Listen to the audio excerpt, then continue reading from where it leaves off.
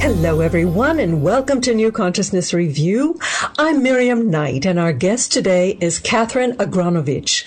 She's a native of Minsk, a town in western Russia near the Polish border that was devastated by the Nazis in World War II. Now, in 1992, at the age of 22, she emigrated to the United States with her family to escape unrelenting discrimination against Jews, which ranged from bullying when she was a child to being barred from medical school despite having achieved the highest grades.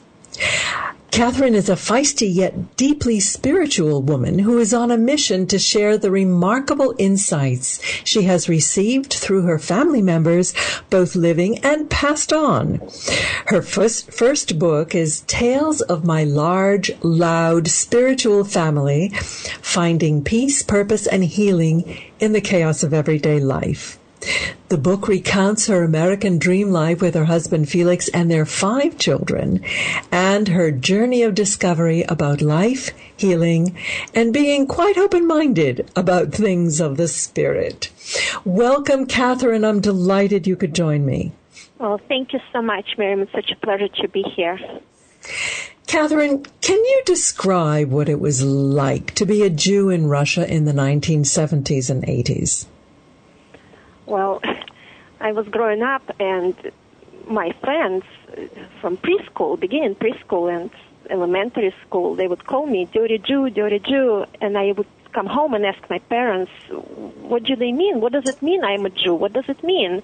And my parents would say, just ignore and never say you're a Jew to anybody. So it was very confusing. It was something bad and wrong and something to be ashamed of. And in the passport, we had a nationality line, and it said Jewish. So there was no such thing as religion. It was called nationality. Mm-hmm. So anywhere you go, apply to university, apply to work, people would see, and they would not give you the priority of being accepted into good, prestigious schools. So that was very confusing to me growing up. And when I applied to medical school, that was my dream since forever. And I did well on all my exams. And sitting in front of a admitting committee, they said, we cannot take you, you're a Jew. You're going to escape to, capitalistic America anyways. Why would we educate you? And that was like a bomb. Mm-hmm. I was just hurt so deeply. Like, it was so unfair. And later, when I got married and my husband started proposing we actually would leave to America, I was still against it. I said, well, Russia is home. I have a dream. I want to still go back to med school. I'll try harder. I'll prove that I'm a good person. I'm talented. And he would say, no, we don't have a future here. We have to struggle, keep proving, and work hard. It doesn't make sense. We can just live and thrive and be free. Mm-hmm. But everything changed when our first son was born, Eddie. And I started getting nasty attacks from drunk neighbors. So you're a Jew, and it was, forget it, we're out of here. And it took 2 years for paperwork for Russian and American embassies and government. One country had to let us go, and another had to accept us. So after 2 years, we came here as Jewish refugees. Mm-hmm. And you were really a little baby, yeah. Yeah, and you actually were able to come with your parents and your grandmother or grandparents, yes? Grandparents, yeah. We were so blessed that we were allowed to come together. Mm-hmm. Because my aunt, my mom's sister, she was already here, and she sponsored us, and American government gave us permission as a close family to reunite with her. Mm-hmm. So that was such a blessing. We came all together. And I understand the Jewish community was very helpful in getting you set up and established. Oh, yeah. They helped us get our first apartment, and they collected donations from people in the community, furniture, clothing, pots and pans, utensils, just the basics, like TV. That was like, wow, we have our own TV. And they greeted us at airport. And that was a huge shock, seeing people so happy to see us. It's like, wow, why are they so happy? So, yeah, I'm just so grateful for them. Yeah. Now, family plays a big role in the book that we're going to discuss today. Tell us a little about the family situation, the warmth of your family. It must have contrasted greatly with the dangers you felt on the outside. Yeah. Well, the family, what I've discovered, and that's what I convey in the pages of my book, what the challenges I lived through with just got to America, and I just got my first job, and I found myself pregnant with our Dora, and then we had her, and she was critically ill with blood disease. Then one after another, my husband's business partner betraying him, and all of these challenges when it seemed just out of the blue all of a sudden. But looking back and discovering the deep meaning and higher spiritual purpose, the opportunity to grow and expand, that brought us so much closer as a family. Mm-hmm. Right, and it just helped us heal our past on so many different levels of our consciousness. I've heard so many times from so many different people that growing up, when you sense danger around you, whether it's danger from an abusive family, or in your case, it was danger from an abusive society, it tends to heighten one's intuitive sensitivities. Your antennae are always on full alert. Do you think that that childhood in Russia, that growing up in Russia, laid the foundation for opening your intuition later? See, that's a brilliant question. I never thought about that. But what it did for us, it created the deep desire for a life of freedom, choice, and dignity. Without living this intense contrast back in Russia, we would not know the difference. We would not appreciate warmth and just aliveness and freedom and kindness of people and ourselves. It gave us this tremendous opportunity to create the life that we wanted to create coming here in America. Mm-hmm. Being intuitive, I was intuitive growing up. When I just met my husband, we were arranged to meet on a blind date.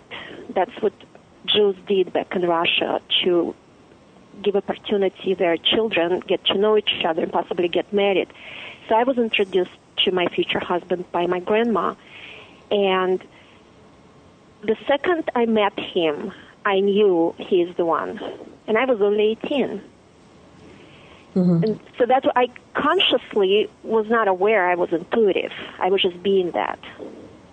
Mm-hmm. And I knew right away I'm going to have a son. And 9 months later, I had my baby boy. So, very interesting journey. Very interesting. Now, you were conscious of the opening of your intuitive abilities with your daughter's illness. Can you tell us about that? Yeah. When she was 4, she suddenly developed blood disease called ITP. So her spleen was eating her own platelets, and the blood stopped coagulating. She was covered in bruises and rash. She could develop stroke at any moment. It was quite critical. She was hospitalized, immediately put on steroids, and the second when I stopped being a victim and listening to the doctors, there is nothing we can do, we need to remove her spleen, it doesn't matter what she eats, all of this. When I took responsibility, I opened myself up to more options and possibility in healing. I didn't care if it's going to come from traditional medicine, untraditional medicine. I was desperate to heal my child. So when I took her to energy healer, and she started telling me she saw visions of past life, to my scientific, atheistic mind, it made zero sense, but I didn't care because I saw her blood work start improving. And I wanted more and more and more. And I start writing positive affirmations. I start cooking her home meals with organic and natural. So we did like this, the entire holistic approach, and she's healthy. Thank God for that. But see, when I stopped kind of relying on doctors' opinions and being kind of paralyzed by fear, I took charge, and I allowed the Spirit help me recognize there is so much more resources and possibilities. And I listened. I was so desperate I had to listen. It was really quite amusing to read about every example of Spirit speaking to you, and then you would think, oh no, I must be going crazy. Right. It must be my imagination. Right. The mind always doubts. Human being. Human is the ego. Being is the source, the Spirit. But the human is always going to doubt. But then at some point, you are so sure. You're not curious. You're not hopeful. You're not doubtful. You just know that there is more. And that's gradually over the years, this is what happened. I know there is more, and I know it's available to me and every single person, any time, any second, they can stop and ask, Spirit, tell me. And the answer is always right there. But I think what's important to emphasize is that it's not that a switch suddenly turns on and you're awakened. It's a process. It's a continual proving to yourself, experiencing it. Right, for sure. Now, your book is so funny and often a bit salty, but it's deeply personal. You tell your personal experiences and the wisdom that you have gained, the insight you've gained from each experience, including you had a 2-year bout with depression. Yeah. Do you have any idea what plunged you into that depression? I remember I was in the kitchen. My life was, just going great. And I was in the kitchen washing dishes. And I remember I mentally asked myself, is there more? And it's like my spirit decided, okay, she's ready for this crash course towards enlightenment. Let's put her on it. And next morning I wake up and I am completely secluded. My heart is frozen. My mind is numb. I don't know. I have no idea what happened to me. And that caused me to stop looking outside for answers, which I did for 2 years, running around and like any normal human would do, looking for answers and trying to get help and advice from all the people around me. But when I realized none of this really is going to resolve what's happening, I need to look inside. And this is where I start taking the journey inside, and things started shifting. So why my spirit did that? Crash course. I'm so grateful it happened. I am, just in 2 years, I can see so much clearly from where I was before. So much has happened and unfolded. Such a blessing. So I'm just grateful for this experience, for this pain. But I know deeply I don't need it anymore. I got it. There is no need to go back and suffer like that for 2 years. Mm-hmm. Yeah. What have been some of the other challenges that you've had to overcome? Well, another big one with my husband Felix, he worked with his close friend, our family closest friend, Victor, a business partner, for over 12 years. And suddenly Victor decided, he's going to exclude Felix from all the shares of the company, and just like that. And that was quite shocking. Yeah. But I already practiced hypnosis, and I knew there is a reason. There is a higher purpose to all that's unfolding. And the human mind labels it's wrong, it's bad, it's unfair. But the being inside, it knows that there is a lesson here, there is a purpose there. So I offered Felix, well, let's do hypnosis, let's see what happens. And he was desperate. He didn't know what to do. He didn't necessarily believe in all of that, but he agreed. More probably, for stress relief. But he had his own spiritual experience, and it served such a great purpose for him. He's so much stronger and wiser and powerful than he was before this betrayal. He's a different person. So now he's looking back years and years later after work and forgiveness and all of that, and he also is very grateful that it happened. Under what circumstances? When did you pick up the tool of hypnosis? Hypnosis, it just found me. I was fascinated with mind. I studied physiology and biology in my medical college in Russia. We never, mind was not included. You have brain, you have liver, you have spleen, but there is no ghost in the machinery. And one of my friends, who is a physician here in States, she recommended me a book, Brian Weiss, Many Lives, Many Masters. He's a psychiatrist who hypnotized his patient, and she started bringing messages from previous lifetimes. And that book changed my life. I said, this is for me. This is mine. Human mind holds all the keys to open up all of these gel cells we created growing up, observing life and society. It holds all the keys. And that was my passion, to work with human mind. I might mention that you became a nurse in Russia, and you kind of requalified here. And then you went to, you're working on you got your PhD. Yeah. Tell us, in what area? Natural Health Studies. Mm-hmm.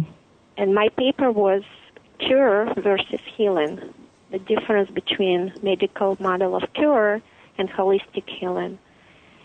And all of this happened after my daughter's illness. Mm-hmm. She gave me this fascinating gift of discovering so much more about holistic health and healing. I thought it was fascinating in the book that you use hypnosis with your children quite regularly. Tell us about some of the experiences you've had with them. Well, when Jessica, at first it was traditional hypnotherapy, to use mind and reframe it, to get good grades, to be more ambitious, more confident, to stop biting your nails. Very basic traditional hypnosis. But what happened, I hypnotized Jessica to help her pass her math exam. And she goes into the trance, and suddenly she starts describing, she sees a door. It's like, well, I'm just sitting there listening. And the door opens, and I'm falling inside of the rainbow. There are two angels, and they greeted me. And this is where I freaked out. That was the very first time where she kind of descended lower than conscious and unconsciousness into the realm of the spirit. And hypnosis suddenly became spiritual hypnosis. And then I started I liked it. I liked what she was saying. Next time I hypnotized her, she met my deceased grandma, who I adored dearly. And she started telling me messages from my deceased grandma. And all of a sudden, anytime we would have a question or concern, we needed some kind of guidance, I would use Jessica as my channel. Before I had to look inside and use myself, my own guidance, I would use her. So, you want to be hypnotized and, ask angels and grandma what should we do? And she would agree. She loved it. She would sometimes bring her friends, and they would meet their angels in the trance and get insights. It was such a neat experience. But then over the years, it became natural, and traditional hypnosis, we outgrew the need for that. We could just be in the moment and ask. We did not need this routine anymore. The induction routine. Right, right. The traditional induction routine, because the mind was trained. It was a habit. And it's like, okay, let's just relax. Let's go outside. Let's calm our critical mind. And the answer is there. Intuition, the intuitive the gut feeling. It was always there. So you used hypnosis to train yourselves how to go Relax into that mind. really quiet place. Yeah, just to open up the mind. Just to open up the mind and allow the intuitive guidance and voice of intuition come through. So were your boys also able to pick up this technique? Some of them. One time, Eddie is 24 now, and he doesn't say he's spiritual, and he's way too cool for that. but when he was 16, I had to take him to the pediatrician to do the physical exam for sports, and pediatrician found something wrong with his heart and referred him to cardiologist. And this is where I offered, Eddie, let's do hypnosis, and let's just use the power of your source, of your soul, to heal this, if there is anything there, to just take care of it. And he agreed. And we did that. And when I took him to cardiologist, she said, everything is just absolutely perfect. He's absolutely healthy boy. So they know. My challenge, not to push my kids to my beliefs and my experiences. I listen to them, what makes sense to them, what's real, and I just very gently empower them. Ask your belly, is it a good food for me to eat? And they're very responsive. It's natural for them to be intuitive. Yeah. It's interesting you talk about asking your belly about good food. Yeah. When you were dealing with Jessica's physical problems and you converted the whole family sort of kicking and screaming to a healthy diet, eventually they came to realize that their bodies really craved that and were rebelling against junk food. Right. It becomes a habit to eat well and to feel good. And I always at the store, they want something, and I would say, let's read ingredients and let's ask our belly, is this a good idea for my body to eat this? And they were like, no, not really. Yeah. It was interesting that you kept on thinking that you were through having children, and then one reason or another, you felt that you needed another one. Why do you think Spirit wanted you to have all these little gifts? Right. Well, the fifth one, this child gave me this profound gift of experiencing pregnancy through the eyes of my soul. For the first time of my life, I had spiritual pregnancy experience. And that was so profound. I craved this. I needed that. I was so deeply connected to Spirit and God. I was praying. I was meditating. I was taking daily walks on the beach and glowing, just glowing, being connected. This baby gave me this gift. This was the baby that happened after the mikveh experience, right? Right. Well, tell our listeners about that. Yeah. Well, when I went to, Felix and I, we went to Arizona for this meditative raw vegan retreat.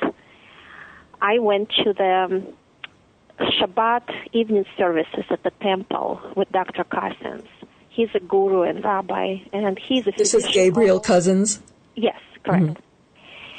And he was kissing everybody at the end of services on the forehead and whispering a blessing for each person.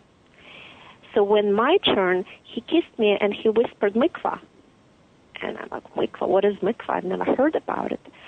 So back in my room, I Googled it and I started reading. It was very interesting, grabbed my attention, but I didn't want to do it. I have severe water phobia, and it sounded very religious, very observant, kind of a little too much for me.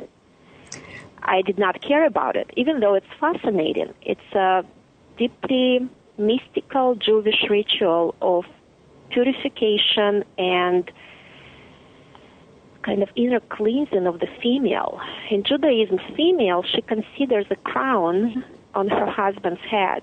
She kind of closer to God. She is a spiritual channel between divinity and her physical family.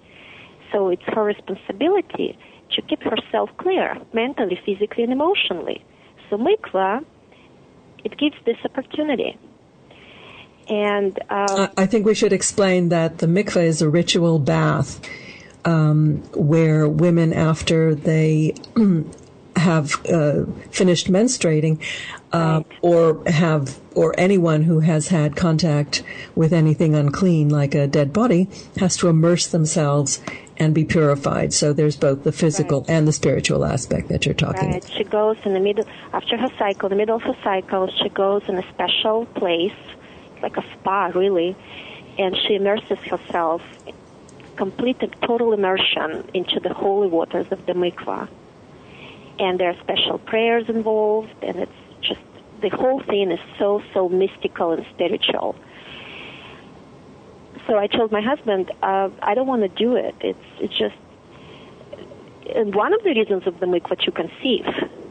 So he completely was against it. He's like, we're not having any more kids. It's absolutely no. But being in Arizona, something happened to him. He had a vision of his own, of one of our past lives. And he saw this baby, and he kind of felt this baby has to be born. We need to have this child. And he was the one who actually empowered me to go through with this mikvah experience. And it was, I have to say, it was such a deep, humbly spiritual experience. For the whole, it did a lot to our marriage as a couple, as husband and wife. We connected on a different level after this experience, that's for sure. And we conceived our fifth child. It was just so special, so different from my other pregnancies. One of the fascinating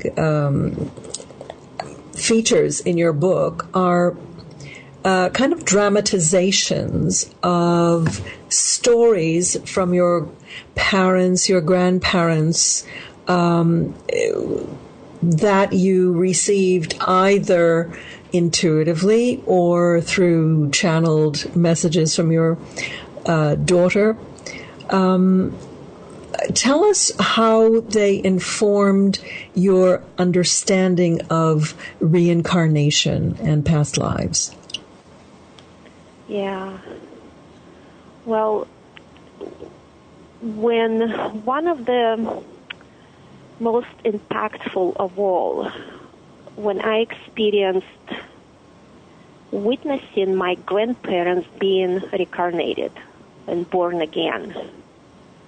I was basically awakened at night, and here I was hovering over this woman in labor and energetically assisting her to deliver twins. And in this vision or dream, I saw spirits of my grandparents, grandma and grandpa, waiting to enter the bodies of the newborn babies. It was so vivid. I just knew it's them, and they're born, and they're twins, boys and girls, living in Chicago. Right now, they're about 4 years old. So after witnessing something like this, you can't deny it.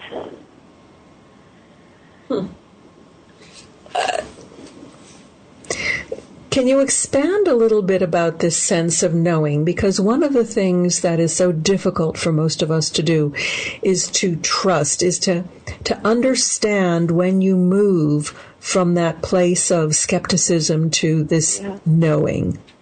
Yeah. Well, it unfolds gently.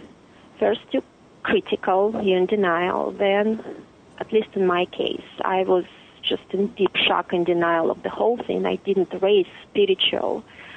I didn't believe in God or none of this. When a person dies, the body gets buried, and this is the end. So when I was sitting in my grandma's funeral and my daughter announced that she sees grandma, and grandma is hugging me, it was just too much for me to handle. I couldn't. I was too closed. My human mind was too closed. But then slowly, I think that's the karma. People ask, what's the karma, what I'm here to do? I think this is the reason why are we here, to go on this journey of awakening and come to the place of knowing that there is no separation, that we are eternal and connected. And once you know that, you can't go back. Once you experience these visions or insights or deep intuitive pulls, you start hearing. Sometimes I hear my grandma saying something to me, or I feel her love around me.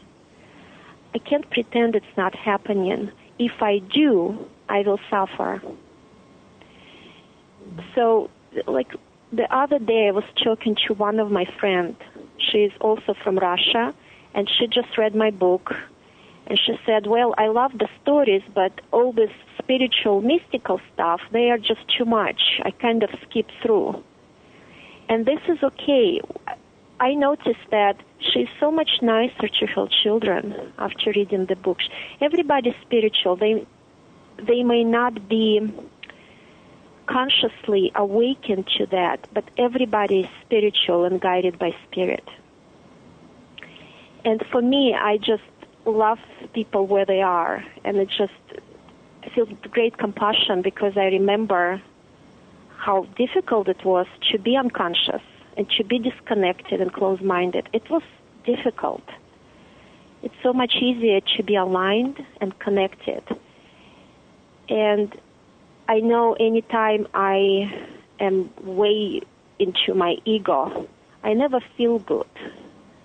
And I know I need to get closer. And all of this, when I'm in my ego mind, all of these mystical stories, they sound ridiculous even to me. But all it means, I am disconnected from my source, from my spirit. I'm too far into my ego. That's all it means. It doesn't mean they're not real, that, I'm crazy. It means I need to hush my mind down and get closer. And the closer I get, okay, it's like coming back home. Such a warm, cozy, and soft feeling of belonging to something greater and wiser. And everybody has their own paths to arrive there. And everybody has their own free will, how long it will take them, how long they're willing to suffer. It took me a few years till I decided, okay, forget it. I can't do it anymore. Either I'm going to die or wake me up. Yeah. Right. So I understand that this book arose out of an essay that you wrote for the Chabad organization. and it was even going to be made into a play. Is that? Yeah. Tell us about that. Yeah, I was so inspired after my mikvah experience. I was on the cloud 9, and I was sharing about this experience with my friend Basi, Rabbi's wife. And she said, Katherine, you should write about it. I said, really? She's like, yeah, you should write about it. So I did. I wrote about it. And I sent it to Chabad.org, and they agreed to publish it. And after it was live, the same day, I got so many comments. So many women were around the world touched and inspired by this experience. And Chabad of Rome in Italy, they contacted me and asked, can you make a play out of it? I said, absolutely. They made a play. Then they translated this article in different languages. That kind of gave me confidence to write more. And I started writing more articles for Chabad.org. And then it grew into desire to create the book out of it. And I understand you have another book and possibly a film on the horizon? Right. Yeah. More tales of my large, loud spiritual film. It's so inspiring. Sometimes I wake up at 5 a.m. and I just run to my laptop and I start writing. I can't stop it. And I know if I will, I will not feel good. It's coming through me so strongly. I keep on writing the stories and with a meaning, with a higher purpose. And I think that's my mission for right now. Okay, do you think we should mention your little palm tree fairy? A palm tree fairy. When my sister read this chapter, my sister is extremely logical girl. Like Glenna, right? She made this comment. Yeah, I see them all the time. That was the first experience, but I see kind of the clump of glittery lights a lot of times around palm trees or any trees. Mm-hmm. And they make me feel good. They make me feel connected to nature. And nature is a source of balance and strength. And I use a lot of metaphors and hypnosis with my clients about, the strength of the tree, deeply rooted and connected to earth and skies, and yet powerful and tall and strong, and yet so gentle and flowing with the wind and breeze. And, I love being in nature. And seeing those fairies is just a confirmation that we are connected to nature as well. And is this part of the gifts that you've been developing for healing others? Yeah, for sure. After my 5th child, I started experiencing very interesting sensations in my body. My right shoulder would twitch, and I would at first it was really bizarre. I would diagnose myself with Parkinson's disease. But then I started, wait, maybe something's more happening here. I would feel energy flowing through my hands. And in Starbucks or just at Target, at the grocery store, I would see somebody and I knew this person needs healing. And my shoulder would twitch and I would channel the energy towards that person. And I knew the moment when it was complete. My shoulder would relax and I would move on. And then shortly after, one of my friends recommended a book, The Reconnection by Eric Pearl. And the moment I held this book, I started shaking all over. I felt the frequencies right away. And he calls them reconnection healing. And after I read this book, I would sit in front of my client and my hands would start moving. And I had no idea what was happening. But now there is a routine. I already understand what's going on. I'm guided. This energy finds me, flows through me into the person, and heals whatever needs to be healed in this person. Mm-hmm. So that happened after my mikvah boy. So you really have an acute case of openness to spirit. Very acute case. Yeah. Very fascinating. Sometimes Do you have it's too acute. Sometimes I feel, I catch myself, I feel too acutely. Yeah. Yeah. So do you have a website, Katherine? Yes, my clinic's website, www.achievehealthcenter.com. And my book site should be ready soon. We're almost done with creating that. And it's going to be Tales of My Large, Loud, Spiritual Family.com. And the book has a lot of hypnotic and neurolinguistic and meditative trance techniques, which myself and my family went through. But what happens when the book takes the reader in, and everybody discovers for themselves their own breakthrough or insight, kind of reading through my experiences, what I went through. So the book is available on Amazon.com, and there is a lot of pages, sample pages. Look inside. People can see the chapters and the samples and read through. And, of course, it's on ncreview.com because we were delighted to get your book for review. And I think it's an absolutely riveting read, which I warmly recommend. Oh, well, thank you for this. And thank you for being with us today, Katherine. We've been speaking with Katherine Agranovich, the author of My Large, Loud Spiritual Family. Tales of My Large, Loud Spiritual Family. And I can't wait to see your next book. Thank you, Katherine. Thank you, Miriam. All the best to you. Take care. Bye-bye. And my next guest is Mignon Brooks, a professor of journalism and English at Burlington County College and Camden County College. But Mignon's passion is helping students find a career that will give them a sense of purpose and fulfillment in their lives. She coaches them before, during, and beyond college in how to pursue their dreams within the framework of day-to-day reality. So welcome, Mignon. I'm really looking forward to hearing your secrets.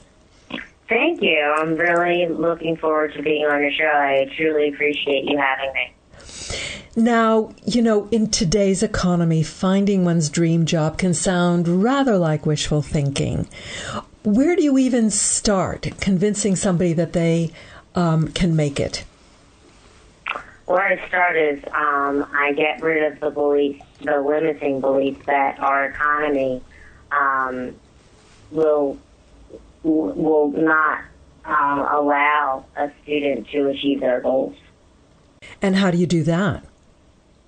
What I do is I take a look at the student's value system, and I'll have them check off about 10 values that are important to them, and we'll take it from there. We will identify values that no longer serve them, and then we'll take a look at releasing those values with love specifically.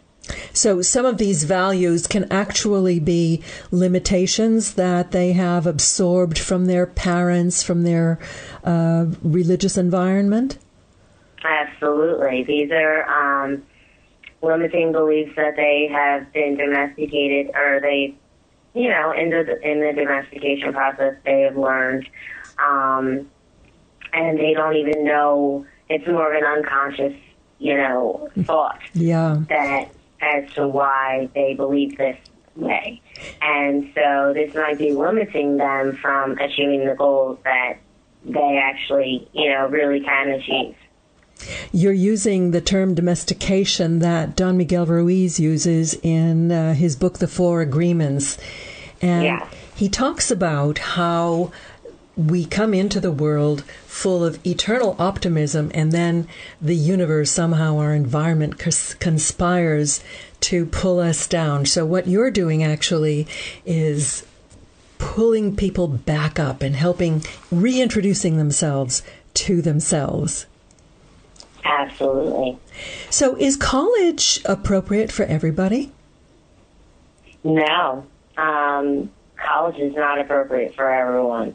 Everyone has their own journey. And what I do is actually, I call myself, I'm called a collegiate career coach, but in that process, I also work with high school students to figure out what it is that they want to do. And by no means is college the answer for everyone. For some people, that's part of their journey, and for other people, it's not. And for others, their journey is to take some time off and then go back to college. Mm-hmm. It differs completely. When I was growing up, which I'm still in the process of doing, I found it very difficult to focus in on what I wanted to do or what I wanted to be. What are some of the tricks that you use to help students figure that out? What I do is I'll use different hobbies that they enjoy. I'll have them, I'll have them actually gain knowledge through working with others who are in particular fields of which they have interest. Mm-hmm. I even suggest that they take a particular class that has something to do with the career goal that they may have. So there's a variety of ways in which I have students, focusing on something that they like to do. Mm-hmm. Also, in addition to that, I always ask them open-ended questions, one of them being, focusing on something that they like doing without even looking at the time. Mm-hmm. Mm-hmm. Yeah, I know what you mean. If you're really absorbed in something, the hours will go by and you don't feel it at all. So absolutely. That's a really good approach. So, in the students that you've been dealing with, what seems to be most important to them? Is it making money? Is it being happy in their career? Both, actually. Is making money and being happy. And that's really the crux of my life coaching business is me, at Dream Purposefully Empowerment Services, we focus on the fact that you can make money in doing whatever your aspiration is. One of the concepts that we're trying to overcome is that life is a zero-sum game. That means that there's not enough for everybody. And what you're saying is that there is enough for everybody. You just have to believe it. Would you say that's accurate? Absolutely. We need to believe it, and we need to open our eyes to it and live it. Really, that's the main goal, is to actually live it. Believing in it is one thing, but living it is another. Mm-hmm. So, what advice would you give to a young person starting out? What is the most important single step they can take to put them on the right path? I would say the single most important step is to follow their heart. What they can do is to, and you'll believe it or not, I work with students on a breathing exercise, much like meditation, and to just be still and follow their heart, follow their dreams, follow their aspirations, and just pursue exactly what it is that's in their heart without any reservations. Even if they don't know how they're going to be able to do it, go ahead and, define what it is. And then the next step will be limiting these beliefs and actually achieving these goals to get to where they want to be. It's interesting. I just got a book for review called Live Your Dream. What would you do if you absolutely knew that you could not fail? And this is what you're really teaching your students, isn't it? Absolutely.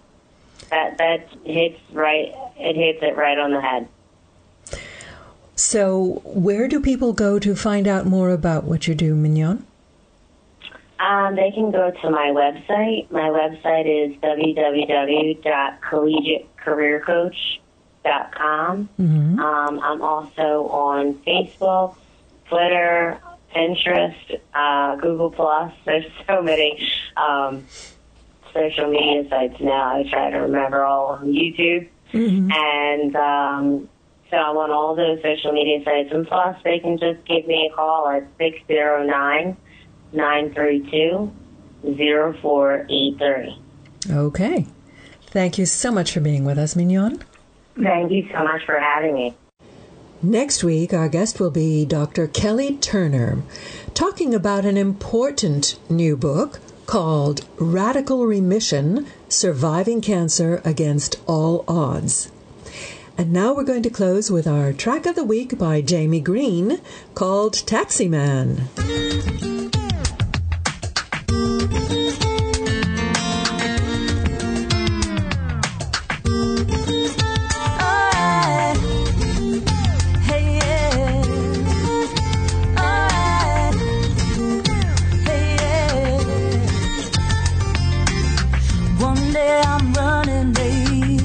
Cannot take the subway. I hop into a cab, love what's on the radio. The driver turns it up. I smile 'cause he confesses this Pakistani man loves what's on the radio too. Oh yeah, alright, hey yeah. And so we sing together, speeding down Bleecker Street. You got a fast cab, is it fast enough that I won't be late? Taxi man, do you feel you belong? Taxi man, does your dream live on? Taxi man, you take good care of all right. Taxi man, keep the change and keep on keeping on. Change and keep on. Hey, yeah. Keep the change. Where are you from? They ask, and he always dreads the question. He came to NYC to get with Lady Liberty, and the flag he displays prominently shows him from the vigilantes. They don't know that he sees a Tracy and he has a dream. Taxi man, do you feel you? Your dream live on, taxi man. You take good care of all right, taxi man. Keep the change and keep on keeping on. Oh, when round the way, yeah, yeah. You have made my day, yeah. You have sprung away.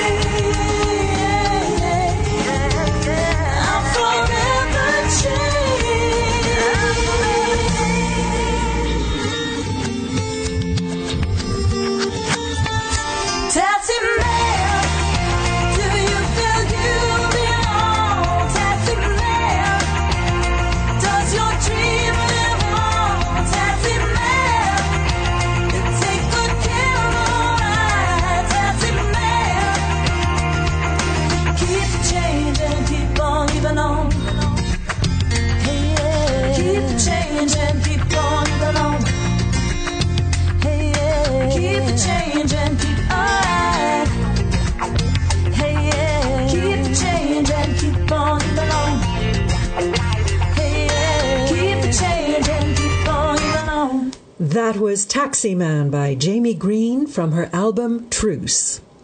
Jamie's website is jamiegreenmusic.com, and while you're there, check out the link to her other group, Soul Aviv. It's a 4-person Jewish vocal group with a unique blend of folk, Motown, gospel, Memphis soul, and world music grooves, and it's created a remarkable impact since they've started. Their website is soulaviv.com. Jamie is a member of the Positive Music Association, whose website is positivemusicassociation.com. Well, that's our show for today. I hope you'll join us next week. In the meantime, visit our website, ncreview.com. So until next week, I'm Miriam Knight for New Consciousness Review. Thank you so much for listening. Goodbye.